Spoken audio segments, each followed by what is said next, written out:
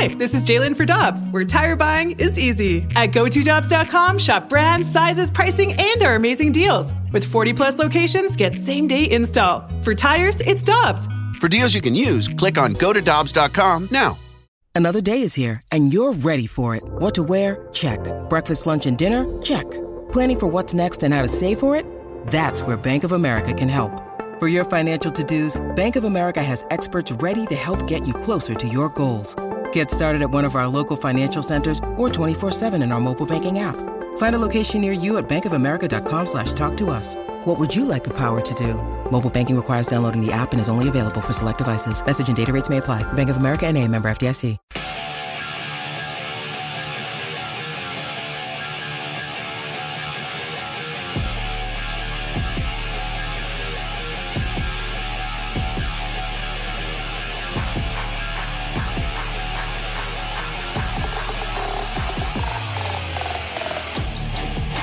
With Michelle Smallman, I'm Randy Carricker. It is Carricker and Smallman on 101 ESPN. Dave Matter has been doing a fantastic job of covering Mizzou sports for years with the Post-Dispatch and STLtoday.com. Before that, with the Columbia Tribune. And so he's seen a lot from Mizzou football over the years. And Dave is with us now on the Brown and Crouppen Celebrity Line on 101 ESPN. Dave, it's always good to talk to you. How you doing? Doing well, guys. Thanks for having me. And love your piece at STLtoday.com about the recruiting job that Eli Drinkwitz is doing right now. And I want to start with this because you mentioned that it could be the busiest recruiting month in modern college football history. For Mizzou, are they right now at the top of their game ever in terms of recruiting? If not the best ever, they're right there. You know, it does remind me a little bit of, you know, when Gary Pinkel first got to Missouri, he got a little bit of a bump, the new guy bump, especially in the St. Louis area, and they really cleaned up around the state. They did that again a couple years later, and we're getting all the high-profile players in not just St. Louis, but Columbia, Kansas City, you know, across the border in East St. Louis or across the Kansas border. The players over there. It reminds me of that, but maybe on a little bit different scale because there's so much more, I think, scrutiny and attention because we've had this dead period for so long, and now they're trying to cram everything basically into this month of June of doing all these visits and hosting, you know, players on campus. It's just kind of a wild time, and I think this staff is really capitalizing on it and have just been relentless in trying to get guys on campus, meet people for the first time.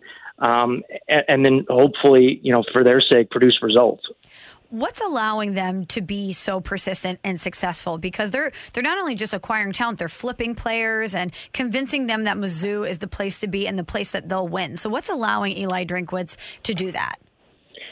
I think it starts at the top. I mean, he's a guy with a lot of energy and charisma. I know when you guys have him on your show, you can tell that. You know, right from the start, and that's just who he is. I think he's a natural at recruiting.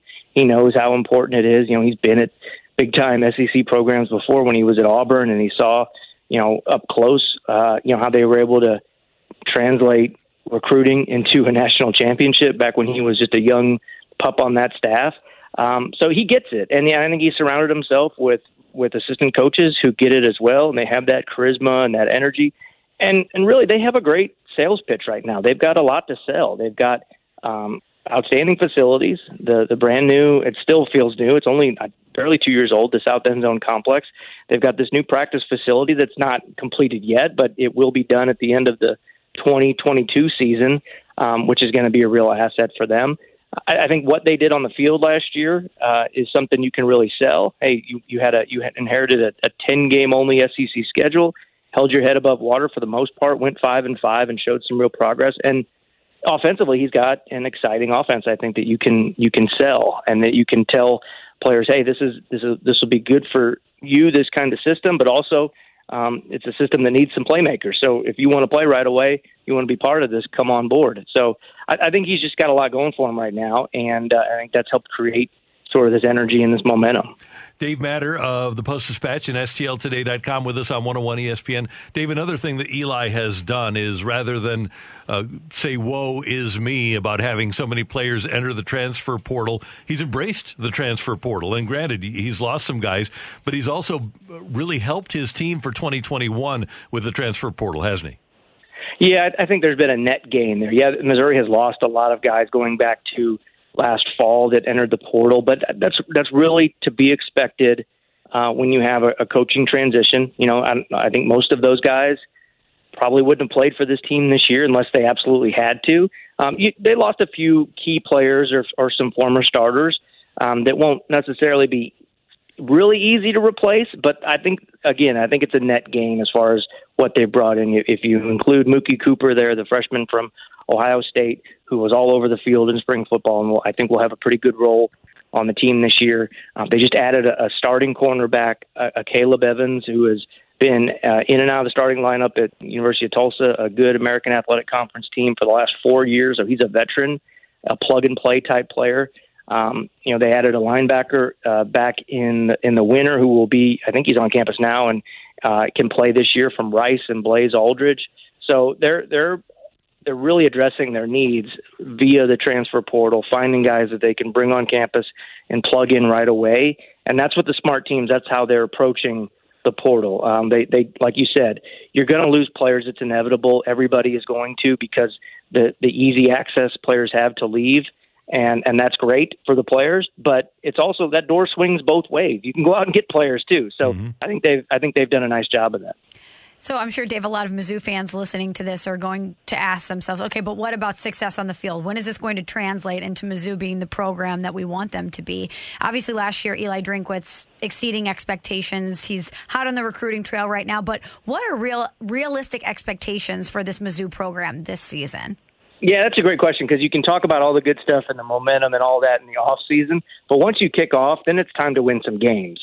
And I don't think people will be thrilled with another just 500 record, especially because now you throw in non-conference games, and it's going to be a more realistic type schedule for the regular season. But that said, I think it's about as favorable of a SEC schedule as you can have.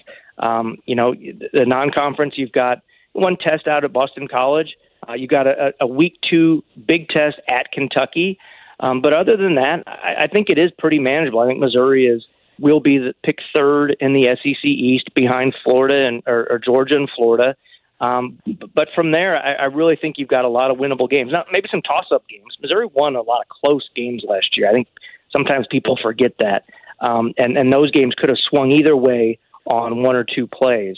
But I think a full year, a full off season with his offense, able to put things in with a new defensive staff, a new defensive system, I think they can be super competitive this year. I don't think there's any reason to expect this team can't win 8 games, maybe 9, starting to close that gap on the other best teams in this division and playing a nice bowl game.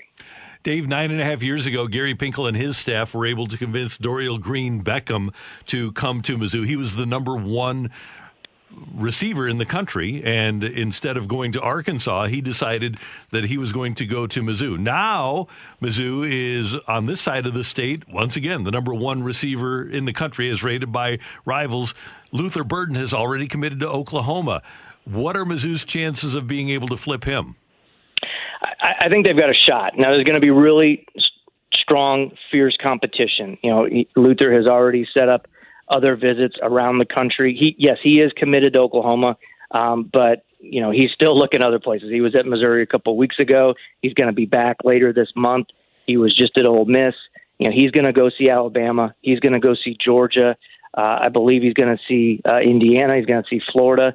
So the people that follow the recruiting stuff on a day-by-day, hour-by-hour basis believe that this will go down to the wire, but feel good about Missouri's chances. But Drinkwitz is the only coach in America that can sell proximity to him and his family and say, hey, everywhere else you're going to have to get on a plane or have a really long drive to go see him play. Not at Mizzou. You're less than 2 hours away. You're right there. You can be the number 1 receiver the day you step on campus. You can be a star because you come from the home state or right from the backyard there.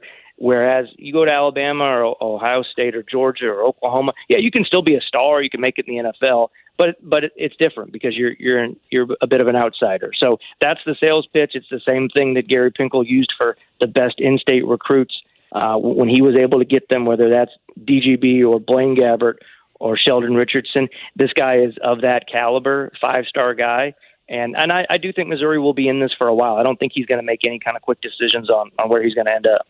Speaking of Blaine Gabbert, Dave, Mizzou always has intriguing quarterback guys in their program. So I want to talk about Connor Bazelak really quickly. What are your thoughts about him heading into the 2021 season?